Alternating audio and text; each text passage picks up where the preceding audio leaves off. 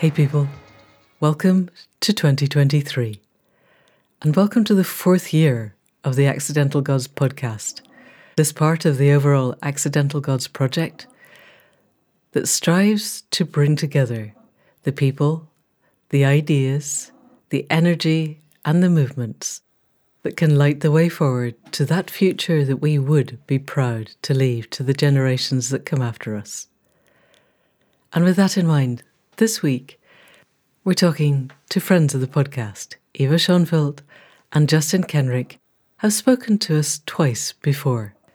First in early lockdown, and then a year later, and in both cases they were doing transformative work in Scotland and around the world in terms of actually applying the theory of change to how we get from where we are to where we need to be. Eva is a climate activist, a process designer and a facilitator. She's co-convened the Transformative Conflict for Transition Network Summit, supports sociocratic system development, decision-making and facilitation in many contexts, including Extinction Rebellion Scotland. Justin is an anthropologist and activist, also from Scotland, also a member of XR Scotland, and since 2009 he has worked with the Forest Peoples Programme, supporting communities to secure their community lands and determine their own futures. And he's working closely now with groups in East Africa.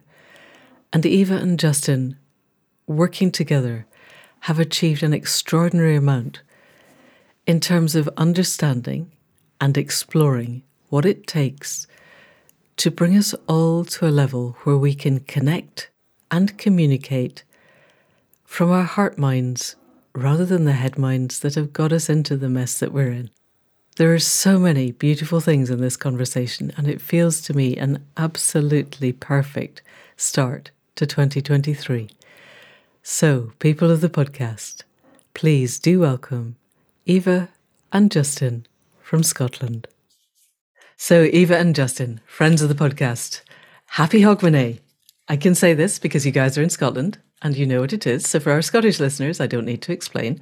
And for everybody else, Hogmanay is New Year in Scotland. And it's a much, much bigger deal. First footing people that you have to bring a lump of coal over the threshold. And that can't be a very old thing, but it definitely was a thing when I was a kid.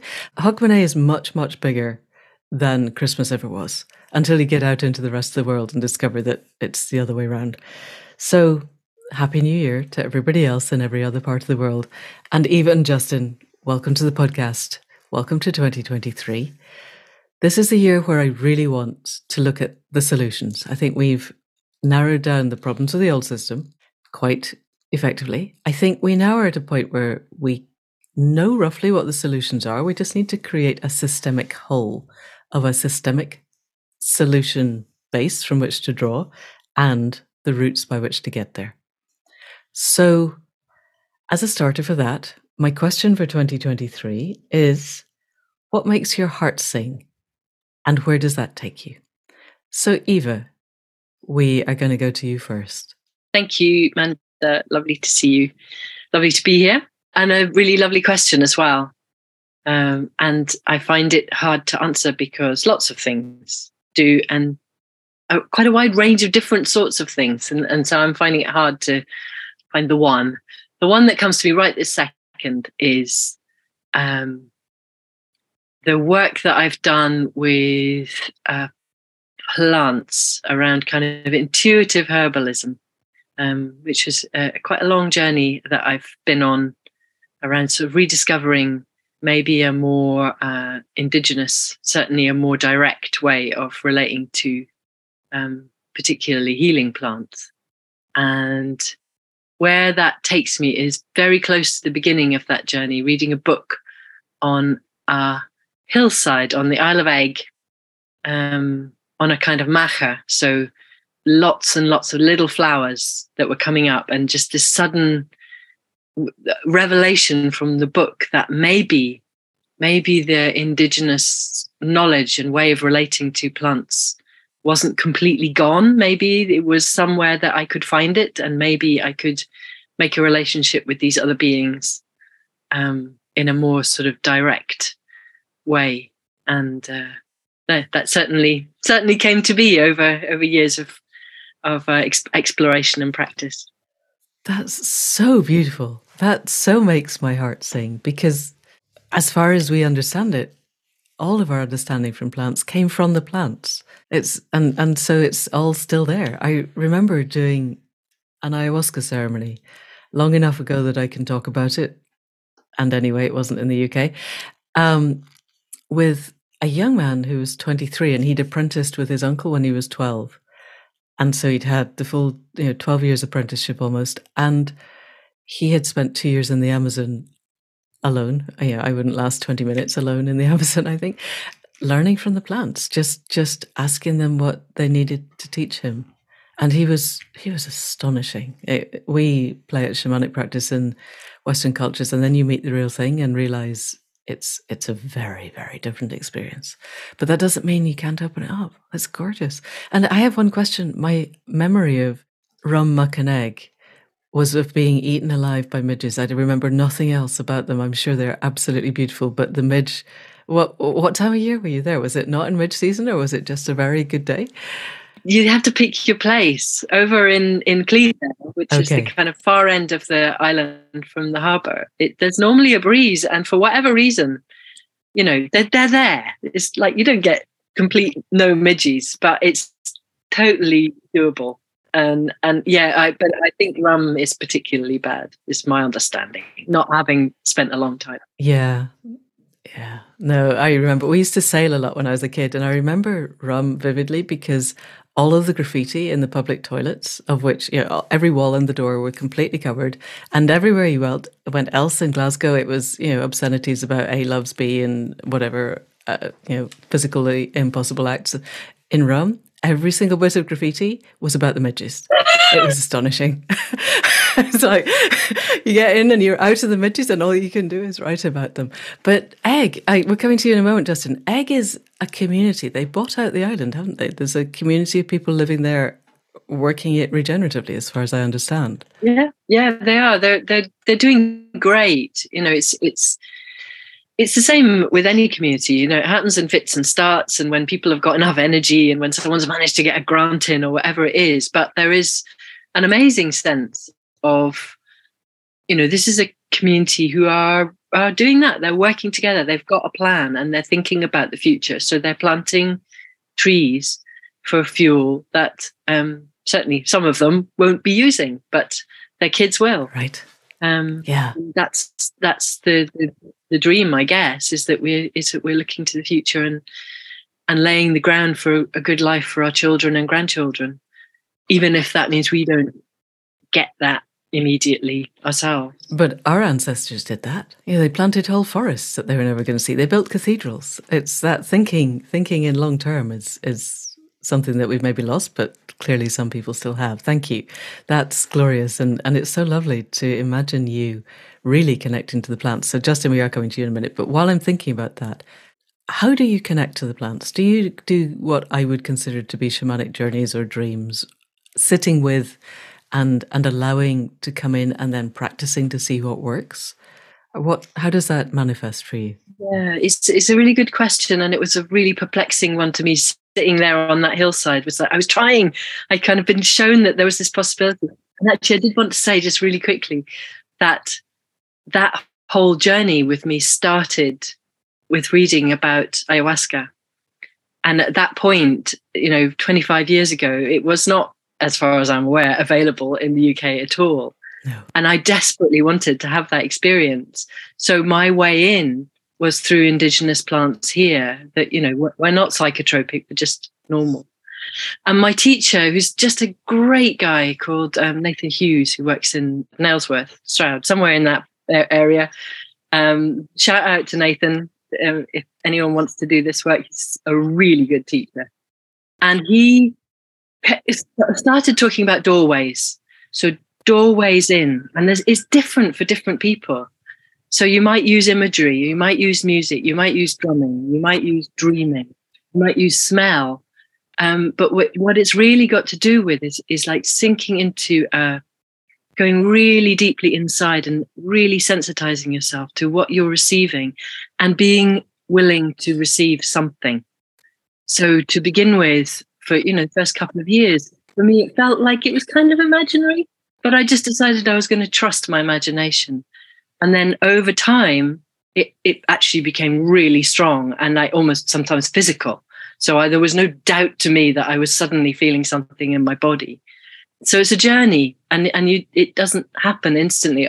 Maybe it does for some people, didn't for me. But it's just so exciting. It's so exciting, and so like it takes you places you haven't expected, and the sense of real, true exchange and connection between you and a being of a completely different species is what I consider magic. It's just absolutely magical.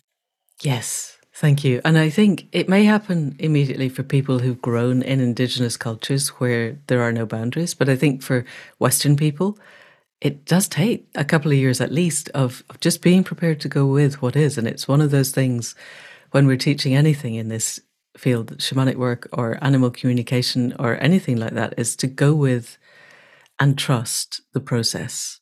And trust the people who tell you that, if you do this 3 or 4 years from now, your world will be different. But in the beginning, you do feel like you're making it up, but that's okay. You made up this thing when you could have made up something completely different. So then test it out and see what works. I love that. Thank you so much. And I read a beautiful Sufi quote that our imaginations are given to us to be able to experience God. Right. And it's like, that's what they're for. It's like we can make things up. We could deliberately make things up. We know when we're doing that. But it's just learning the discernment. Like, no, I didn't just make that up. That was a real feeling. And yes, it kind of is imaginary, but it kind of isn't. And there's a blurry line there that gets less blurry or maybe more. I don't know. Anyway, yeah, great stuff. Yes. And you learn to trust, I think, is you learn to discern the things that feel true from the things that you have made up, because making up is projecting is still a thing, but they become very distinct things quite quickly. This is glorious. I had no idea we were going here. I thought we were going into Scottish politics. Thank you. So Justin, what makes your heart sing and where does it take you? Well, listening to you both does exactly that. And I'm kind of, I'm really moved by that feeling of inherent health, the kind of the well-being that opens up to us and the connections that open up when we listen and pay attention, and how severely we're trained out of that and trained into thinking we're alone and we're isolated and we project our fantasies onto the world around us rather than we pick up on what's really going on. So even just like listening to you both, it was like, well, here we are in relationship, and that relationship and anybody listening is in relationship with us too. And that's in that kind of we-ness that between us is where it all happens rather than the kind of isolated being. So yeah, we had a couple of folk from Egg staying last night with us, a couple of the crofters there, and they were talking about the kind of energy system and improvements they're making to it and various disasters, which is what the stories of community always have. It's like, but the disasters are where you learn and where you grow and so on. So it was lovely having them last night. We lived there for about a year on a croft. And I was actually where I went to when you asked that question originally to Eva, I went to being on a cliff edge there, kind of doing a vision quest for a couple of days and just standing there looking out to Rum actually and up to Skye and then out to Barra and just standing there for 48 hours. And the strongest sense I had, so there was the kind of the clouds and the movement on the sea and the land and the sense of ancestors and community of being. So plants and creatures and all of us but all of us humans being just another creature and just another plant really. And just like all of that going back the way and just that very strong sense of, we talk about trying to make history, and we don't need to make history. We just need to make community. If you make community, you don't have to make history. Making history is all about trying to recover the space for community. So forget about making history. That's not, it's what you're called to have to do sometimes, but don't think that's what matters. What matters is actually just that living and community and so on. And actually, when you talk about Hogmanay, and I was remembering, because we're going to Iona next week for a week, Eva and I, which is great. And I grew up there when I was little, and I remember going on one Hogmanay, with Mark, who was the postman then. He and I canoed over to Mull, which is about a mile, but at night with a big sea under a moon, last day of the year. It was obviously foolish, but it was amazing canoeing over with the whiskey, with the coal, to get to Camas and to bring that there. So that was that made my heart sing, that kind of canoeing over big waves at night under a moon. Yeah, so I don't know, I guess, but the other place I went to listening to you both was going back, I was in Kenya a few weeks ago, and at Mount Elgon, and I can talk more about that later, but just remembering Cosmas Marunga, he was talking about there being no boundary. So he's in his 70s, he's a really eloquent speaker. In fact, I could send you a 5-minute video we just made of him and others speaking. It's a really beautiful video from Mount Elgon, which you could maybe add on to this. But he's talking about there being no boundaries. There's no boundaries. There's just no boundaries between us and other creatures and other plants and so on. He's not, I don't think the film picks up on that, but that was when we were interviewing him, that's what he was talking about. It's just the need to not get caught up in this bounded world that we get taught to live in. It's all relational. Here we are. It's all possible. That is glorious. Thank you. Thank you both. That is so rich. And yes, definitely, please send me that video. If we can't tack it on for some reason, if there's a link, we can put the link in the show notes and people can follow it. So I'm hearing community and no boundaries as being part of what carries us forward, particularly the no boundaries. In our solstice, we do a 3-way podcast, me and Della Duncan, who runs Upstream podcast, and Natalie Nahai of The Hive. And Della was saying that one of her Buddhist teachers, I think, it was one of the indigenous teachers from North America, who was saying that one of the problems of our culture was that our religions emphasized cosmic duality. So there's Earth and there's a much better place somewhere else. So it doesn't really matter if you mess up the Earth because you're going to the other better place, and individual salvation. And that regenerative spirituality emphasized cosmic unity, so the no boundaries, and collective liberation. And what you've both been talking about seems to me to be within that latter sphere. And I just love the idea of canoeing from Iona across. That's just glorious. But the seas can be very big there, very brave. But I suppose you've got a full moon, you've got the moonlight. It must be just truly magical. And that sense, this takes me to 2 separate places. I would really like to talk to you guys about community, partly because you've lived on Egg and you're busy building meta communities in Scotland. But just before we head there, I am still trying to read through George Monbiot's Regenesis, which triggers me so much that I just get to okay, I don't have the headspace, I'll do something else. And partly I completely get the first half of here are the problems with the world's food system. Yes, it's a disaster. Anybody would agree, I think now, anyone who listens to this podcast, that industrial farming is horrible and unnecessary. But where he goes to next, which is basically we need to feed ourselves by growing food in big stainless steel vats and completely, everything becomes super industrialized to the point where you're not actually using soil to grow in anymore. Or, is the bit that blows all of my gaskets and I just can't cope with it. I am also aware that the treasure is in the trigger and that I should look at my own triggering and see where it goes to. But I listened to you talking about communities that grow and communities of plants and communities of the earth and the unboundedness. And I wonder where each of you are in the ways that we can reconnect that matter. I'm guessing with Eva, it's herbs, and with Justin, you're talking to people in places where there is still living memory of cultures that are connected, if not cultures that are still managing fully to connect. And whether you could both speak to reconnecting. And if you want to tell me that I'm completely wrong and that growing food in vats is a good thing so that I can read Regenesis and not be totally triggered, then that's grand. So Eva, let's go to you first. How do we encourage people to find that place of no boundaries? Yeah, I was wondering maybe of taking it over to Justin first, because you were just speaking to Bo about this, refinding our connection and the way that, it's not easy for us. Let's do that. As people who've grown up in a very colonized situation. It's not easy, but we need to. We're the people doing the damage. I'm guessing the people you speak to in East Africa are not using 12,000 kilowatts per annum of power, and we need somehow for people in our culture to, so my default is always the single mother with multiple kids under the age of 10.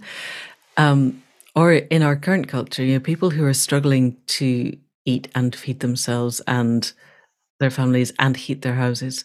How how can we reach them? So Justin, go for it. Yeah, there's so many different places to go. I guess the single mother, it's important to remember that our culture is designed to make you feel isolated as a parent and feel totally dependent on others and without having people there for you. It's a really unusual way to bring up even 10 kids. I mean, Cosmos has 32 kids, but normally having kids is having kids in community with people around who actually want to take care of them for you if you don't want to take care of them. So that's a normal human way of being. Kids are wonderful, whereas in our culture they're turned into this kind of weight that you're carrying, however lovingly, and all the rest of it. So there's a real just picking up on that last point. And the other thing is just about boundaries. It's like, so that what Cosmo was talking about was the lack of boundary between us and plants and animals around us. But he wasn't talking about a lack of boundary. And the important thing is, I think for me, is we get taught about kind of utopia and dystopia, whereas what we need is topia, which is, utopia means no place and topia means place. So we don't want utopia, and dystopias and utopias are what we tend to deal in when we're writing books about how we move forward or being on podcasts or whatever else. It's utopias and dystopias. And actually we need the topia, we need the boundaries, but they're living boundaries, they're living relationships. So they're not a sharp boundary of me and you in opposition. They're me and you in relationship and me and you and us in relationship. So topia is really important. Boundaries are really important. So for the Ogiek at Mount Elgin, where I live, there's the areas that they're living in and the areas that ancestors have lived in, and their connectedness through kind of divination and through the bees and through the plants and the cattle and the elephants and so on. There's all that connectedness. They've got a very strong sense of where one clan is. Each clan has a river. They're named after the rivers, and the rivers, that water source coming down the mountains from the volcano, the extinct volcano, is the kind of like, that's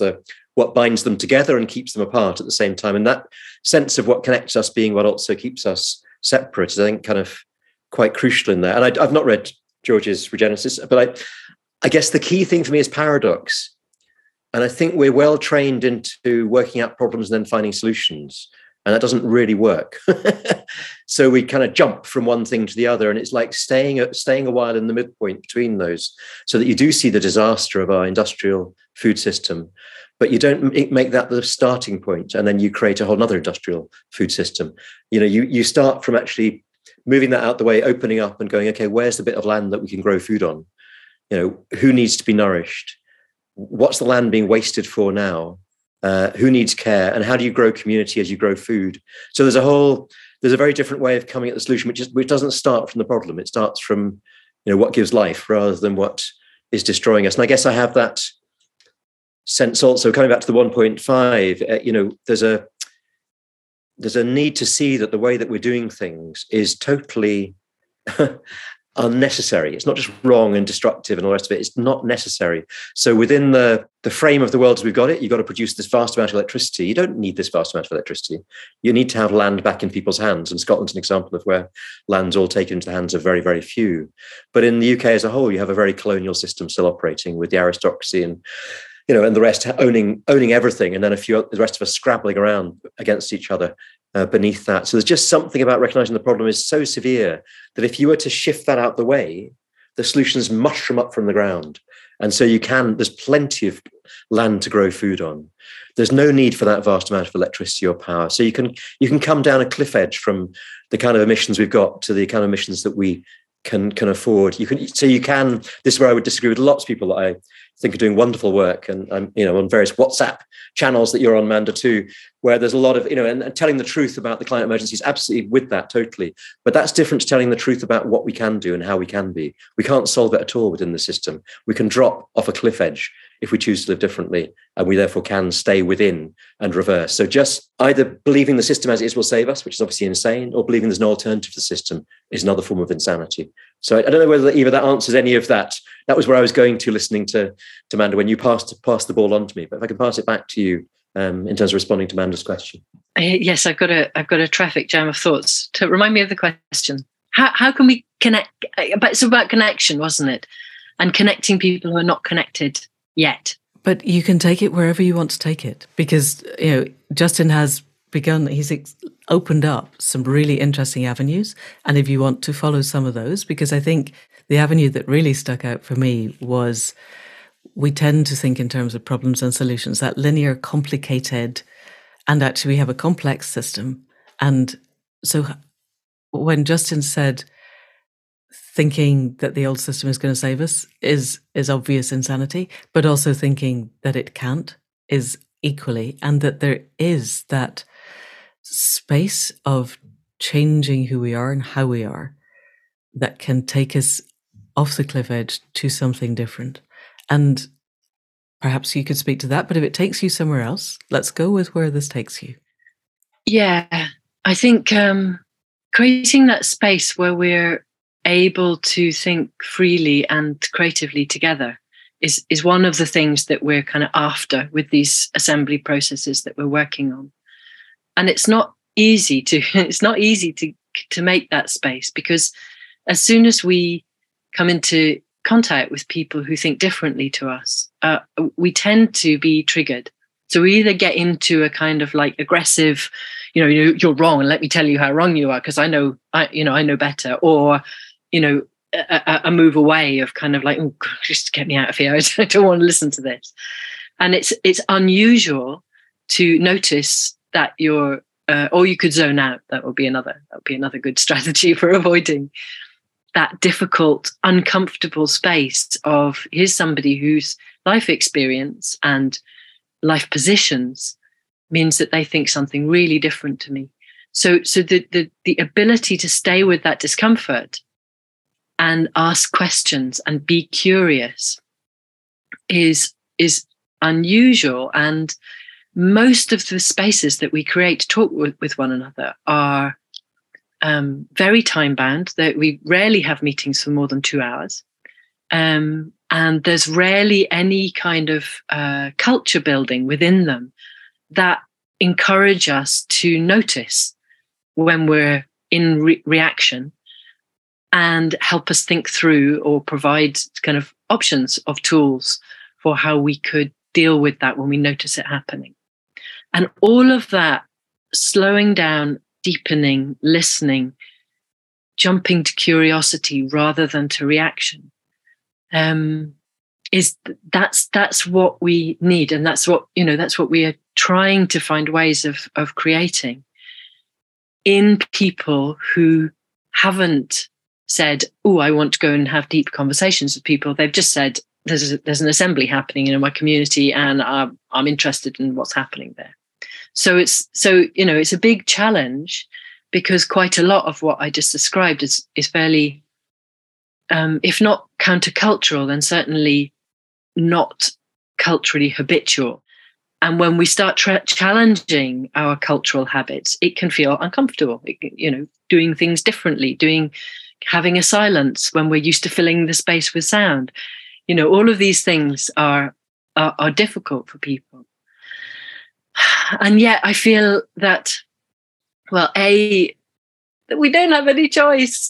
We just have to. For me, I just have to. I have to go to those places which are uncomfortable for me when I'm a facilitator. And in a way, just being real about that, but saying this is not necessarily going to be super comfortable. We've found that it's really helpful. And, kind of, you don't have to do this. It's just a suggestion. So what I'm trying to learn about is like how you bring those slight, just steps towards a different way of being together with one another in language and in a kind of sense of presence, I guess, that won't trigger people into reacting to me, wanting to put them into a state where maybe we won't react to one another in quite the same way. So can we move more deeply into that? Because this feels like treasure. I know you and Justin hold long weekends where you offer these spaces online so people can come from different parts of the world. Can you talk us through, first of all, what you do and more what happens in these spaces? Because you've described in general terms, and I wonder if it's possible to get a bit more granular so that people have a real sense of this is how it works, and perhaps this is what the rippling impacts are on our reality, on our observations of the world as it is, and on the structures that are holding the old system in place. Does that make sense as a question? Yes. Yeah, it's interesting. I mean, we're currently, well, just recently, and I think this is the strange thing about having started, like our project started as within a month of the first lockdown. So everything had to happen online. We're working more on the ground in Scotland now and in East Africa, and more in person. But I think those online spaces are really, really, really lovely. And I almost feel like going back again to this kind of Indigenous experience, and having heard that for many Indigenous elders, there's a sense of communion with people potentially on the other side of the earth that they really trust. They know that that's a meeting. They know that that's a communication. And it almost feels like Zoom has been kind of given to us because we can't trust that, as a little slice of being able to experience that and have the evidence given to us immediately. So when I feel, and I often have done, really surprisingly strongly felt connection with somebody or with several people in a meeting where they're in different parts of the earth, and yet somehow we're really, really together, and everyone's saying, yes, I felt that too. And it's like, so I've been playing with, meditating and allowing myself to feel that sense of connection, even though I don't get that immediate feedback. And I don't know how long we have Zoom for. This all the kind of collapse scenarios that lots of people are kind of envisaging, which I think will be fairly accurate at some point, means that we'll lose that instant feedback. But if we have used it to build that muscle, then we may be able to plop into that pool of distant, really strong connection. And so, just to answer your question about the kind of practicalities of that, we've done different things, but I think the most powerful thing is so simple. And again, it comes from Indigenous practices. It's called lots of different things, but it's basically, it's a council circle. It's a circle where we go around, we know the order that we're going around, everybody has their time. Ideally, it's not timed. Ideally, people can speak or hold the space for as long as they want or need to. And ideally, we can keep going round for as long as we need to. So, the thing about time is really interesting. And we ran one of the online things that we ran, I think since we last spoke to you, was a 24-hour round the world meeting that was pretty much contiguous and followed the sunset round, I think it was 10 or 12 different communities. So we would arrive around about sunset in Indonesia, and that group would take over and talk, and then we moved on. Yeah, it's too long ago. I can't remember the order, and my geography's rubbish. And it was an absolute marathon. But it was an attempt to create a kind of space which wasn't going to stop, where we could carry on talking. And so we hear so much from people who are not constrained by a kind of Western mindset that's how you meet. You meet for as long as you need to meet. And if you need to go and sleep or look after the kids or whatever it is, maybe the kids are there too. It's like the boundaries are much freer, and the time can just roll until the decision has come.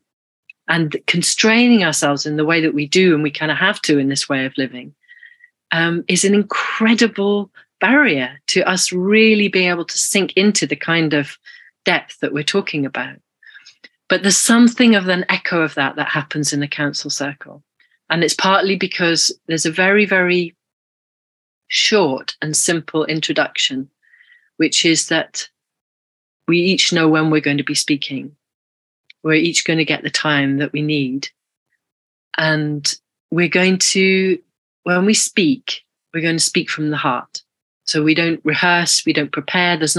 You're not expected to be clever. It's just whatever comes. And sometimes that can be not very much, and sometimes it can be a real surprise. And we are welcoming it, whatever it is. And if when we're listening, which we're doing for 90% of the time, we're listening from the heart. So we're really trying to hear the kind of good intention of each person and what they're bringing. And when we're speaking, we know we're being listened to like that.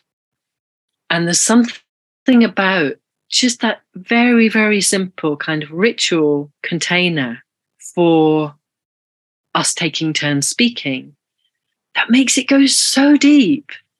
Not every single time, but most times. It like starts kind of like the first few people are maybe not quite sure, and then it just seems to like plummet, and people are really sort of speaking their truth, and everybody in the circle is hanging on their words. And then, it's beautiful. It's absolutely beautiful and so simple, and anybody can do it.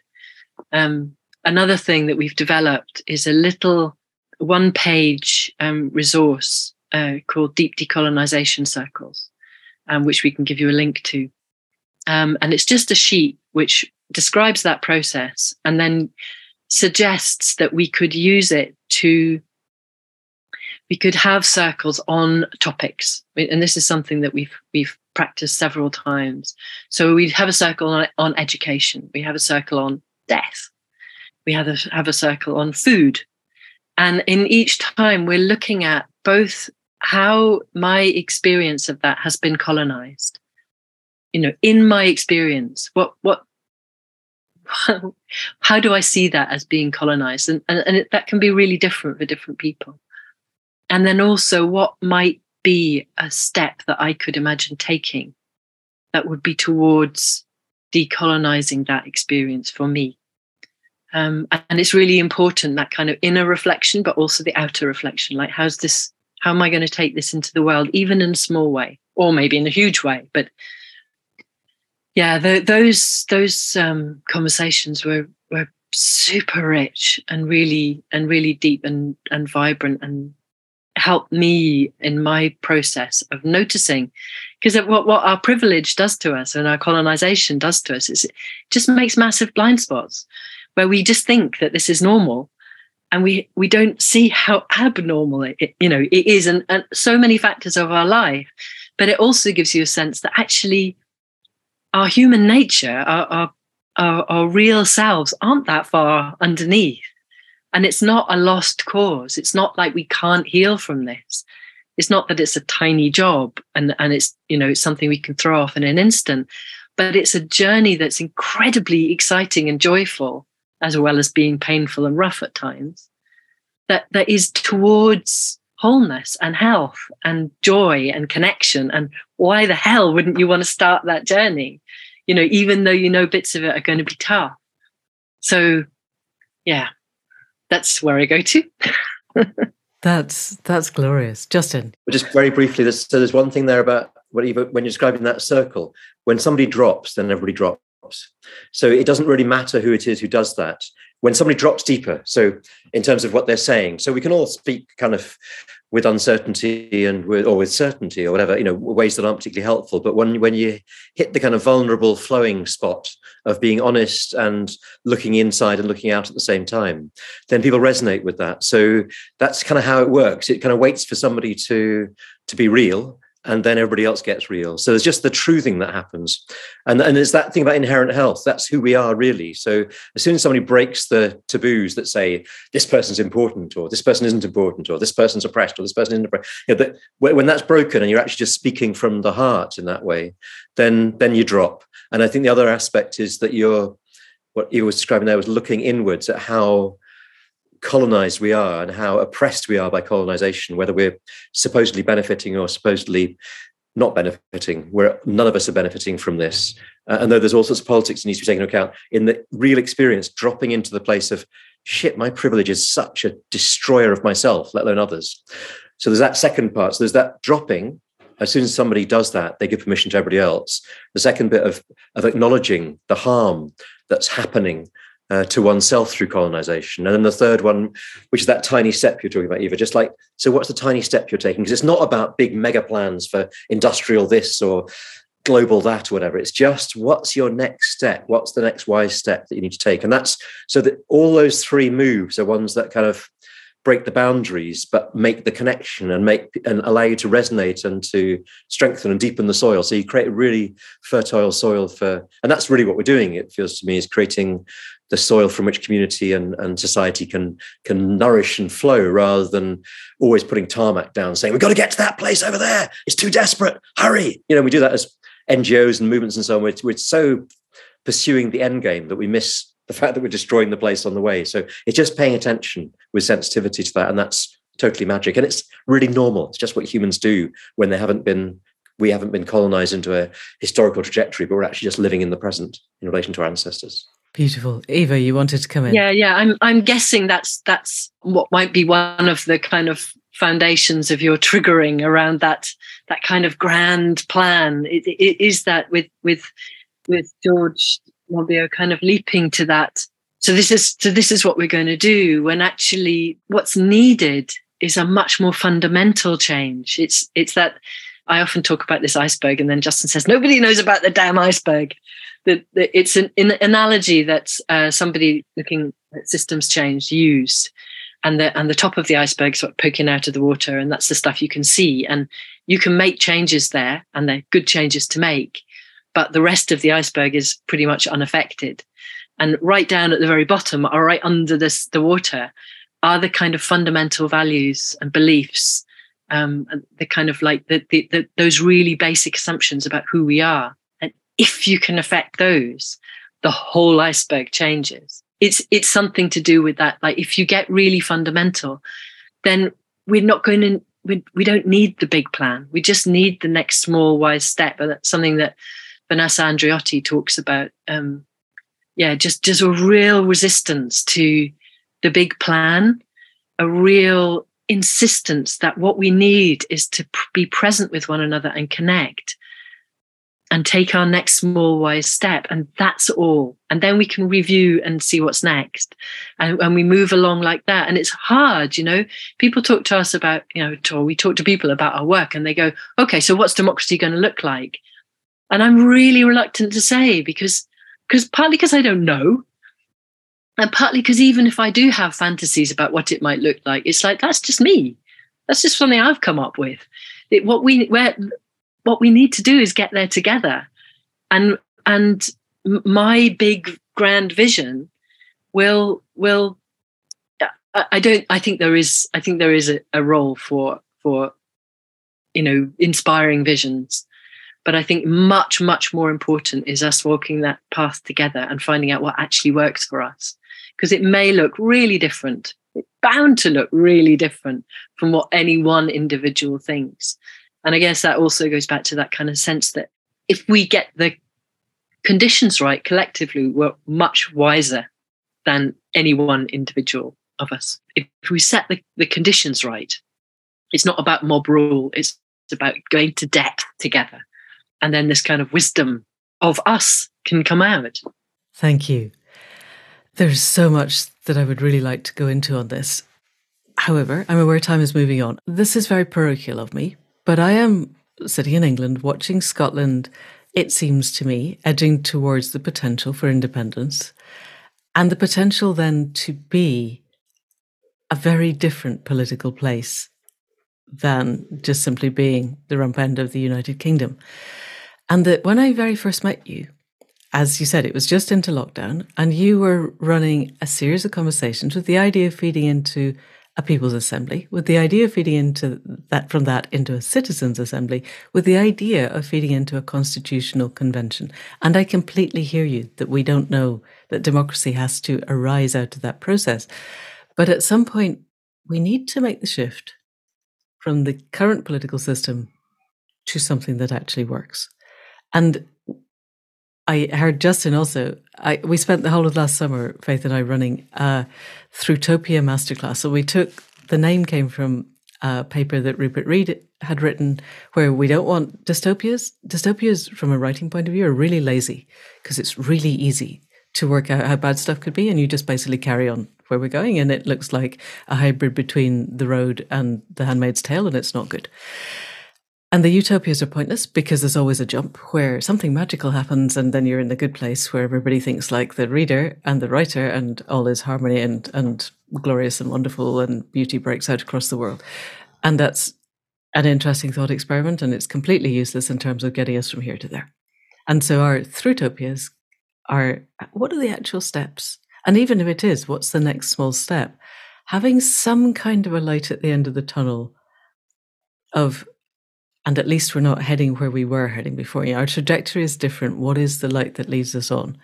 And in the iceberg metaphor, in writing, the iceberg is the reader only ever sees the tiny bit, the 10% above the surface, but the writer needs to know the 90% of the iceberg underneath, or there is nothing to act as the platform. And in writing terms, I know that I have never yet got to the light at the end of the tunnel that was there at the start of the book.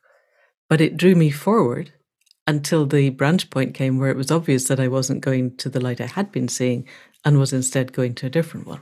So I think there is value in holding up, even however unclear it is, a light of difference. So I'd be interested to know what that is in Scotland, and also whether I am just reading a lot of very hopeful blogs, because I also read Craig Murray, who's deeply unhopeful but still wants independence. So I'm reading a fairly wide range of things of what are the steps, and what if we were to create the best of all possible worlds, if a lot of very regenerative, thoughtful, deeply open and flowing decisions were made now, where do you think Scotland could get to? And I know there's lots of we don't knows, but in an ideal world, what would be the light that we would offer people at the end of the independence tunnel from where we're standing now, and accepting that by the time we get there, the light may have moved? Yeah, no, I love the way you put that about, having a picture where you're going, but being willing to let go of it. That's really, it creates the imaginative space. So it's not just about being present to each other. It's also the imagination that you were talking about right at the start of this, that imaginative looking to the future and envisaging what's possible, but then letting go of that to move to what's emerging rather than sticking with that. So that's what I was hearing what you were saying, Amanda. I really love that as a way of framing it. So we're not staying hooked with just the present. We mustn't look outside our locality or what's happening right now, but we're not also hooked onto some grand plan that we have to stick with, which leads us astray. So I love what you're describing there. And I guess in terms of the question, well, Eva was talking about process and the need for process to be good between people. And that's really what we're focused on now, is creating assemblies which can have really good process.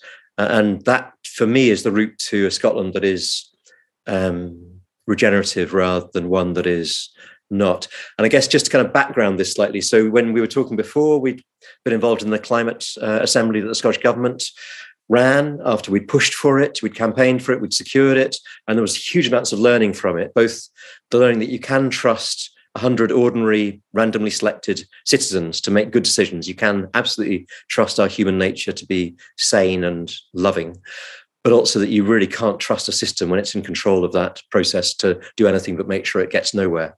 So we learned two fundamentals that I guess we could have known before, but it were kind of they were shown to us and they were really helpful. So we are working towards this notion of assemblies locally in place, and then building towards the kind of people's assembly is the picture. But as you say, who knows what will happen, but that's the picture.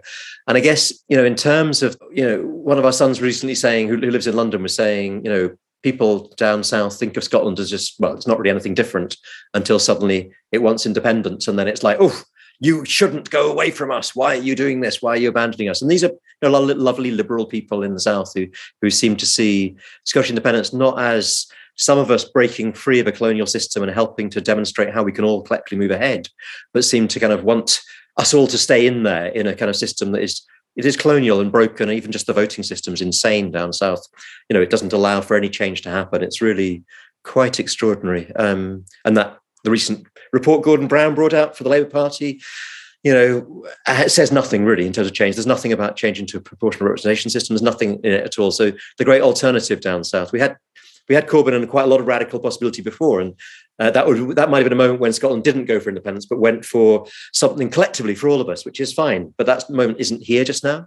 Whereas there is a moment where independence yesterday, the polls are showing like a move towards 54%, 56% for independence, since the UK Supreme Court, a couple of weeks back, told Scotland that it could not decide for itself whether it wants to be independent or not. England can decide that Scotland can have a vote on independence, but Scotland can't decide on that. So this notion of a voluntary union, which has been underpinning the relationship in theory for a couple of hundred years, has gone, really. That notion that Scotland is a willing partner in a union, which kind of was behind colonialism. Scotland was part of that whole colonial process. Scotland and England, Wales, Ireland, to some extent, or everybody was dragooned into colonising the world. And that last colony of the UK on top of England and Scotland and Wales and Northern Ireland is still in place. That's that colonisation process of appropriating power at the top. So I guess, but to answer your question about where might we go, it's pretty clear that we will go towards independence. That's the direction of travel, just like devolution was the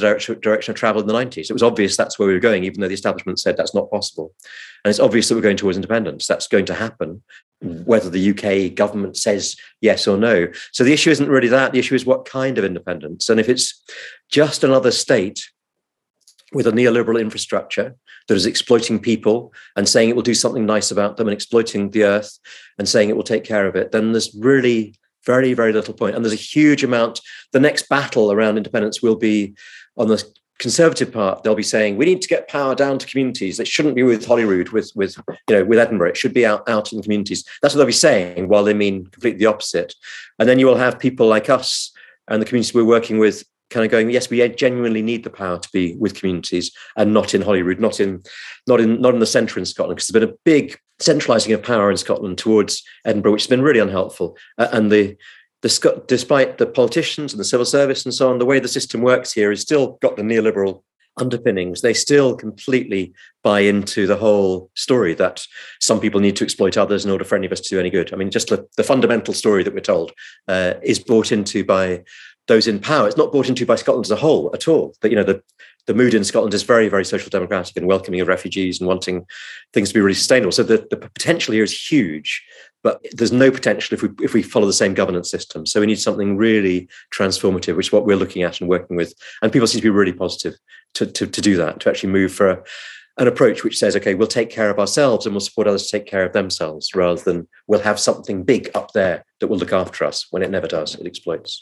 So a question then for either of you. On a recent podcast by Della Duncan at Upstream, she did a really interesting 2-part look at the green transition and how the greening of the global north will be an utter catastrophe for the global south. And as part of it, she quoted a tweet that has since been deleted from Elon Musk saying, "We will coup whoever we want. Get over it." And so now he's using what used to be a noun, the noun, a coup, by either the US state or now just neoliberalism in its business form. He's using that as a verb. And I'm wondering how we make the transition, because I hear you that simply going from one neoliberal administration to another, it'll be better, but it won't be good. And that what we need then is to allow the social democratic or even democratic socialist concepts of Scotland really to flourish. And I could imagine it being really linked to the Scandinavian countries and to Iceland, and that sense of real community and deliberative by design. Have you a sense of a process by which that could happen? I'm thinking partly because I've just finished one book and the next book is going to have a significant Scottish component because I am and I can. And I'm really curious as to how I would write a non-violent but effective transition from a state where, as soon as business, neoliberalism, predatory capitalism, whatever we call it, sees there's a significant political entity, it makes sure that it owns it. How do we free ourselves of those constraints? Have you any sense of a process by which that could happen in an ideal world? Either of you. Yeah, I guess, just jumping in. So we all need to do this. This isn't just Scotland, obviously. This is the world as a whole. And the way it works is that those with power pretend that they're the majority. And then there's this funny little place called Rojava or Zapatistas or Kenya or Scotland that is trying to do something different. And actually, we are 95%, and then you are a tiny place trying to make a difference and we'll squash you. So the trick is to do it the other way around, is to make it really clear that we are connected and it is us collectively who insist on a fair world where we're taking care of each other. And there are those few, it's basically what we've been calling possession. It's an insanity. It's just absolutely mad to be living like that. It's really crazy. And but in terms of Scotland, I'm thinking about the global justice movement. It's often talking about the need to put lots of funding from the global north to global south. And that's crazy. This notion of money going south to governments in the global south who are there by virtue of coups or by virtue of being acceptable to the Musks of this world. There's a need for land to be returned to people in Africa and in Asia and in South America. There's a need for resources to be returned. There's a need for all of that to come back. There's not a need for the same extractive forces to happen, the same pushing off the land, and then some money being donated back. So that complete rewriting and upturning of the world in that way, and connectedness between people in different countries doing that. And I guess, so our bit in Scotland, our little bit of that, because we need to do that wherever we are, is to be looking at that. How do we return the land to the people? How do we return decision-making power to the people? How do we do that across Scotland? And then how do we have examples of that, which we can then weave together into a National Assembly that can then propose an approach to this, which does say, we'll take responsibility for our lives. We won't be dependent on this machine of a system, which, I mean, looking at it crudely, it takes the future away and gives a bit of it to us all now. So we do get some goodies from it. We get some iPhones, we get some stuff from it now, and it mortgages our future. And the future is shortening all the time. So it used to be that it would mortgage like 100 years ahead, in colonial periods. It would be taking all this stuff from the world, but it was further. And as things, I mean, what I found over my life is, when I was a teenager, I could see this whole place collapsing, but nobody around me was seeing it collapsing. But now everybody's seeing it collapsing. So the world's a very different one, and negatively because the whole thing is collapsing, but positively in that we're not a couple of nutcases, which is what I was seeing as a teenager when I was saying this system cannot survive. People were like, well, of course it can. And now people can see it. So we're at that moment of kind of truthing where people, as you were saying at the start of the podcast, want to see solutions, want to see ways forward. And I would say that the clear solutions are around cultural, economic, and political change. And we're looking at political processes that can actually allow people to make decisions. And we're now trying to understand the economics of it. That's something Eva's been really focused on, is how do we create ways of feeding ourselves and warming ourselves specifically in place that can allow us to take back control in that way, take back control to communities. But the third bit is the culture bit. Who are we? And when we realize that we're not these people in our heads trying to control others, but we're relational beings who want to ensure each other's well-being, then that's a very different basis to come from. Thank you. This is feeling so exciting and so full of potential. And I have to say, it makes my heart sing to think that independence is going to happen one way or the other. Though I do have to point out to you who live in Scotland, and I am endeavouring to move, I have one arch Tory friend who is very high up in the hierarchy. And I asked him probably about a year ago about Scottish independence, and he looked me in the eye and he said, we will put paratroops on the streets of Edinburgh before we will ever let Scotland have independence. And I said, but why? Name deleted. And he said, because we can't let them win. And it's that level of, this is a person in his 70s, but they are still basically on the playing fields of Eton. And they're still in that level of thought. So I'm just letting you know, but I will come north and I will be hurling bricks at tanks if that's what it takes. However, leaving that aside and assuming that we can find a peaceful way forward, if only because the use of force is part of the old paradigm.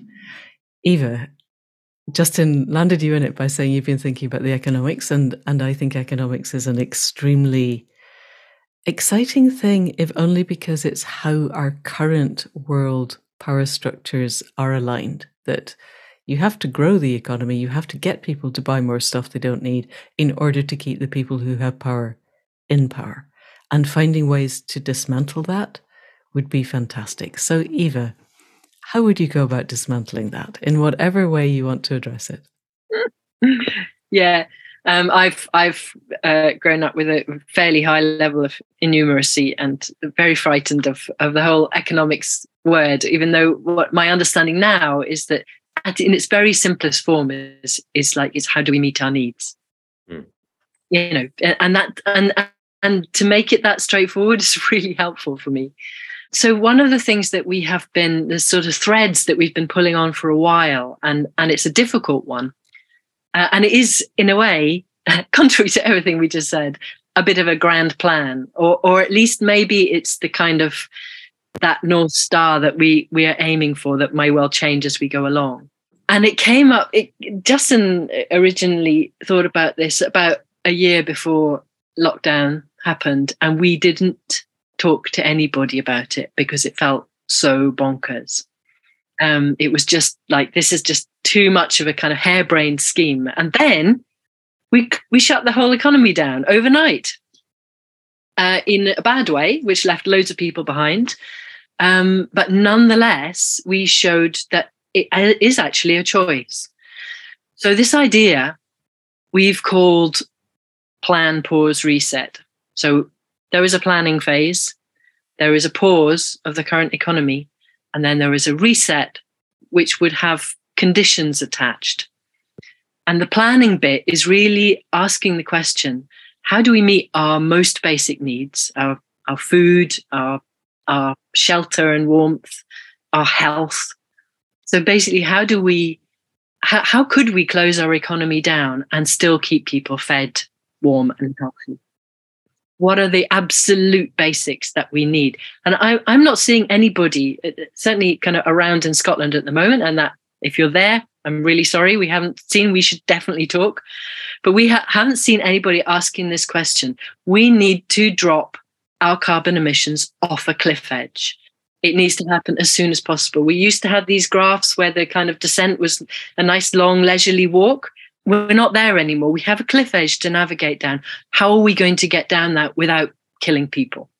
I think it's absolutely possible, and we can't do it overnight. So that's why we need the planning phase. How are we going to grow our own food? How are we going to source housing and insulation materials locally? How are we going to get from A to B when we absolutely need to, when we have no other option? But otherwise, how are we going to meet our needs in the local places where we live?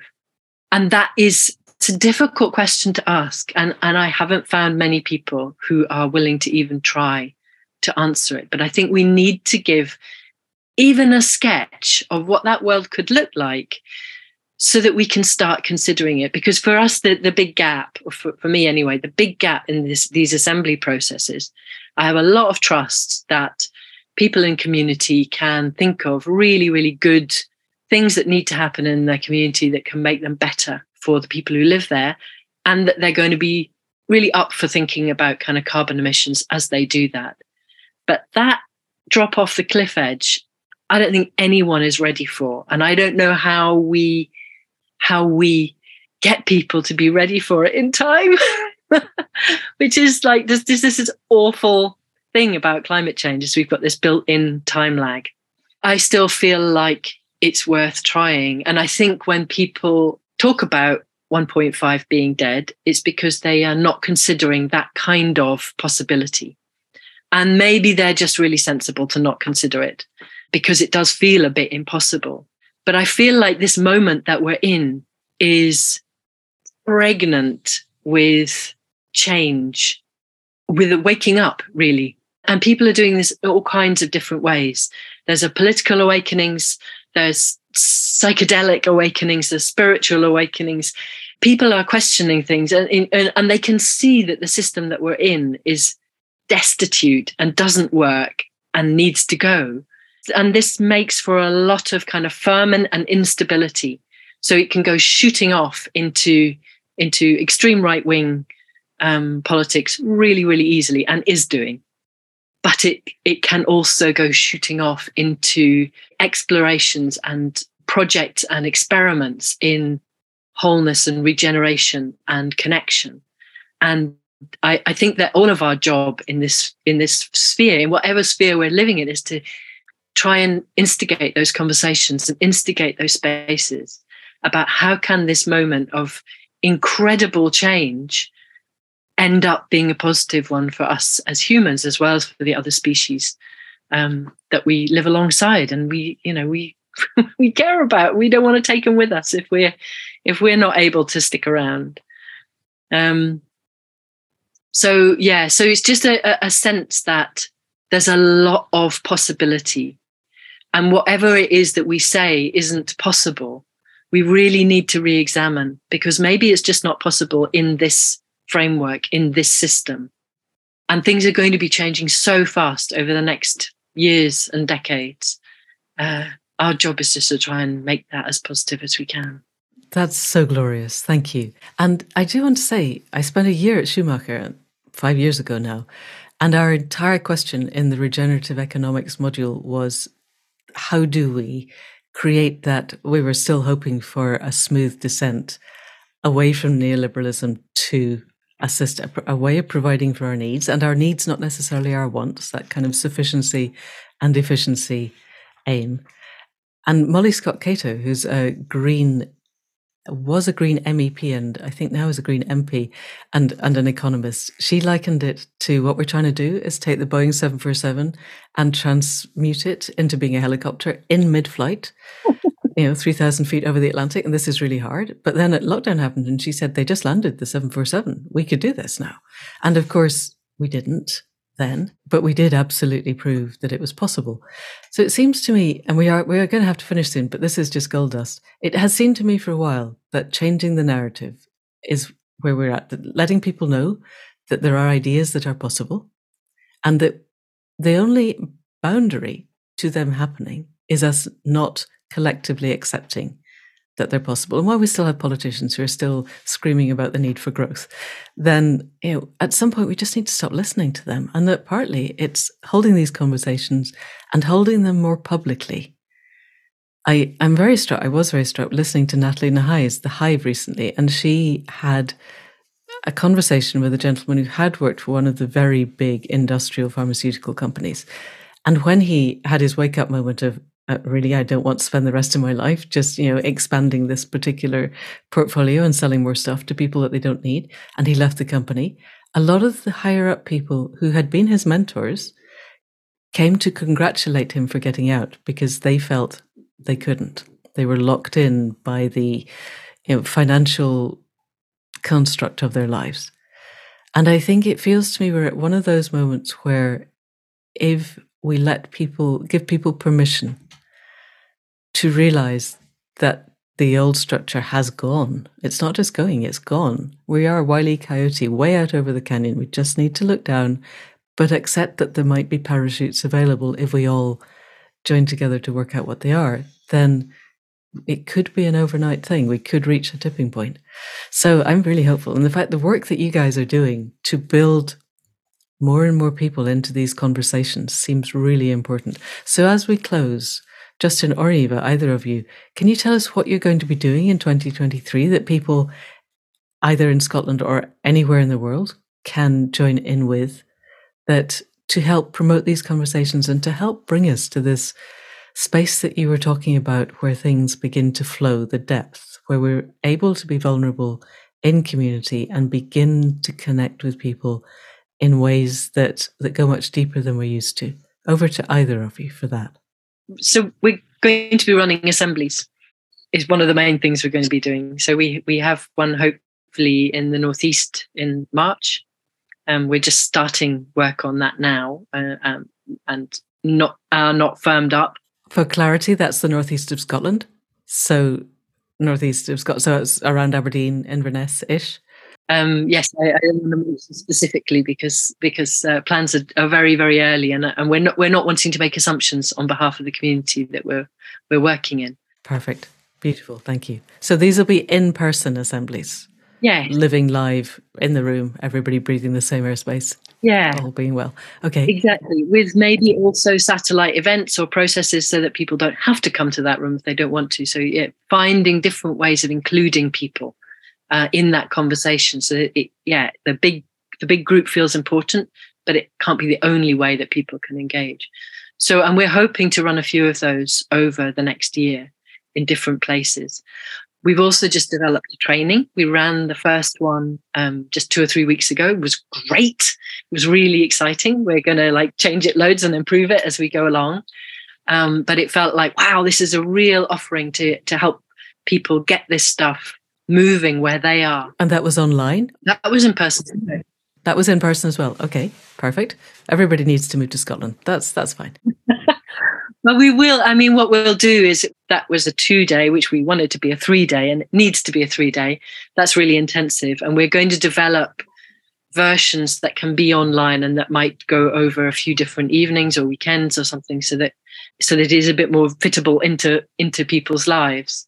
And that, it feels exciting to have that offering and joined together with the stuff that Trust the People do in England. I think it is we need to be skilling ourselves up for creating these kinds of spaces and processes. And Justin and I have got these 2 writing weeks before and after Christmas, and really hoping we might just sort of rest the whole time, but I'm hoping that we'll get some writing out as well so that we can share a bit more of this thinking in different ways. And if you do writing weeks and you share it, can you give us links to where people could look for the result? Because by the time this is out, you might have written us something. Justin, anything from you? Yeah, I mean, just the theory of change there really is that, do it well enough and deep enough, and it can have absolutely huge knock-on effects. So it's not about covering lots of places. It's trying to get what we're doing really done well.